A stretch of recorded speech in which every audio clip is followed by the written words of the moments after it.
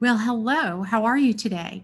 So, we are digging into, well, let me start by saying welcome. That's where I should start. Welcome to the Intentionally Designed Life podcast. I am glad that you are here. And we are going to dig into a three-part series called The Intentional Life. So, right now, we are getting into part one. And we're going to go ahead and talk about mindset today and intentionally being and your mindset with as an intentional being. So, all right. Have you ever heard you can make it happen by thinking it? Or if you think positively about something, it will happen? I'm just going to say this: hogwash. It is absolutely impossible to just think you can make something happen. For example, right? I can think positively all I want about winning the lottery. It doesn't mean it's going to happen, especially if I don't buy lottery tickets, right? It is really not going to happen. So thinking positively about being healed or cured isn't going to change disease that needs treatment. And yeah, let me throw this one out there too.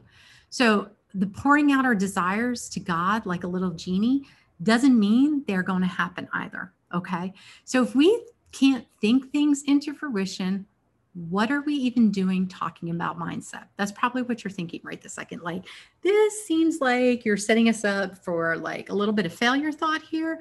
And that's not where we're going at all. So I just want to take a little bit of time and kind of explore that. Mindset is more than that. Mindset is more than thinking something could happen and then it does. It's more than that. Mindset is the driving factor behind our doing or thinking or feeling. It is a motivation factor, right? A belief system and the key to our doing or not doing things, right? So, for example, I am cold all the time. I mean, I frequently wear long sleeve shirts in the Georgia in the summer. It's like you could walk into my house, I will be in a long sleeve shirt, and everybody else is in shorts and like the smallest shirt they can find. I'm just cold all the time. And when my husband and I were teenagers, he would tell me, if you just think you're not cold, you won't be cold. Let me tell you how many times I wanted to punch him. So, a little backstory there. I've known my husband since we were 13 years old. I grew up in what's it called, an abusive home. I went into foster care when I was 13. I was just dropped in the middle of this family in this town, a very small town. And I have been blessed immensely by that. But I've known my husband since we were 13. So we were teenagers together. We went to college together, even though it was our intent to go to different colleges. We ended up in the same college that had 10 dorms. We ended up in the same dorm that had 10 floors and three wings. And he was in room 523 and I was in room 627. So we were almost above and below each other. I don't think God had any intention of us being separated. So just a little backstory there about my husband and I. And let me tell you, there have been many times over the years that I might have wanted to punch him, but I never did. So we've had ample time together. So in our early 20s, after we were married for just a couple of years, maybe 2 or 3 years, we were in the Army. Well, he was in the Army. I was the Army spouse. And he went to Ranger School in the Army during winter time. And after he completed the course, he came home and he recuperated. I asked him how it was and if he was cold, because let me tell you what I wanted to say to him. But let me just say, the mind did not convince him he wasn't cold or he wasn't hungry or he wasn't tired. He was all of those things, and he could not turn that part off. And honestly, I have never heard again that I should think that I'm not cold. But what his mind did tell him that got him through being cold and being hungry and being tired was this: you are doing this for your family. You are doing this because you want to be elite. You are doing this for a place that you want to be at. You will not quit no matter how tired or cold or hungry you are. Your feet might hurt now, but you will be stronger for it. Those are the thoughts that went through his head. He wasn't trying to convince himself he wasn't cold, but he needed to remind himself why he was doing what he's doing. That's what we were talking about with mindset. Changing your focus, giving you drive, being as positive as you can for the results that you need or want is possible. You do have control over that, okay? Maybe being positive isn't natural for you. Practice. I'm a big believer in practice. Maybe the weight of the world bogs you down and you just can't see peace past that. get a focused thought and hold on to it for dear life. I can assure you, my husband did not have a great time in Ranger School, right? It's just one of those Army suck schools. That's what we call them. And nobody has a great time. That's just the truth of the matter. But he had that thought that he held on to for dear life, and that's what got him through. Maybe everybody around you is negative and it sucks the life out of you. Find something positive or find positive people and hold on. Or try to be the change. Try to let your positivity override their negativity. I know it's hard, but it can be done. And if you have the mindset to be consistent and to pursue it, you can do that. So my husband and I already said we were in the military. We spent 22 years in the Army, most of it during wartime. So he saw much of his time was in combat and other training as well. And we have 3 daughters that we raised in the military. I homeschooled them. And when my husband was in his last deployment, his last time over in war, he was actually gone for 17 months during that particular time.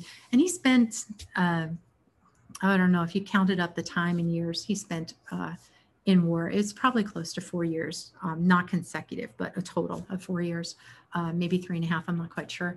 But if you put that time together, but 17 months he was gone this his last trip.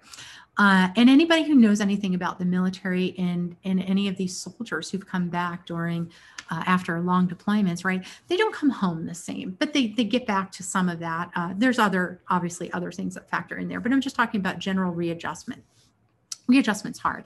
So when my husband returned, we had a readjustment season to go through, and he needed to settle back into normal life. And part of that also has some anxiety, some panic in there as well. And we had 3 daughters. And in this moment, in this season, all 3 of our daughters, for very different reasons, were going through very anxious times associated that also had some panic attached to it as well. So my 3 daughters, my husband, everybody but me was going through a season of panic. It was exhausting. Okay. When you talk about, I don't live in a negative zone or anything like that, but when you talk about the weight of the world and how heavy it is on you, this was the heaviest time. Truly, at the end of every single day, I was absolutely depleted. There was not one thing left in me that I could give to anybody at the end of that day. And I just knew, I would just pray. And I knew that God poured strength on me and he poured strength on them. And I knew that we would get through this. But at the end of every day, I had to totally go to bed, depleted, give it to God. And I knew when I woke up the next day, he would get us through it all again. Now, this season was not a long season, thank goodness. What's it called? Everybody came out of their anxiety at a different pace. But probably I would say about 8 to 9 months in, all 4 members of my family had kind of moved through those issues and worked through it. But there was a good 3 months that absolutely everybody was in it at the same time. And some of them were actually, all the girls were in this state before my husband returned, and then he was in the state. He was not the last one to come out of it, but it was an intense time. It was an exhausting time. I knew God would get us through this, but I also had no light at the end of the tunnel. Like, I didn't know when God would get us through it. I just knew he would. And like I said, every single night I just went to bed knowing there was nothing left I had in me, but I knew the next day when I woke up, God would fill me up again, right? That's a mindset. That's an understanding. I poured out everything I could possibly pour out, knowing that I would be filled back up again, knowing that this was not forever, knowing that this was a moment in a season that each of my family needed me to be something very specific. Okay. And I was up for the challenge. Not because I'm a great person, because I had a lot of preparing going into that, right? I spent a lot of time trying to grow my mindset, trying to build this confidence, trying to build this this mind that was honestly fully focused on God, that was constantly positive, and that did not dwell in the negative at all. That's just not a place that I wanted to spend time, was in the negativity. I started that as a young child. There was plenty of negativity going on around me, and I just wanted to be a positive person. So being intentional begins and starts with your mindset. So if your mind says you can't, you can't. Plain and simple. Plain and simple. If your mind says you can't, you can't. Okay. But if you say you can, you just might. Okay. Every day is a choice to be positive, to trust God, to dig in, to get through what you can get through. Or maybe you're not in a negative place. Maybe you're just trying to build up the confidence to start a new career, or to go back to college, or you're having a family for the first time.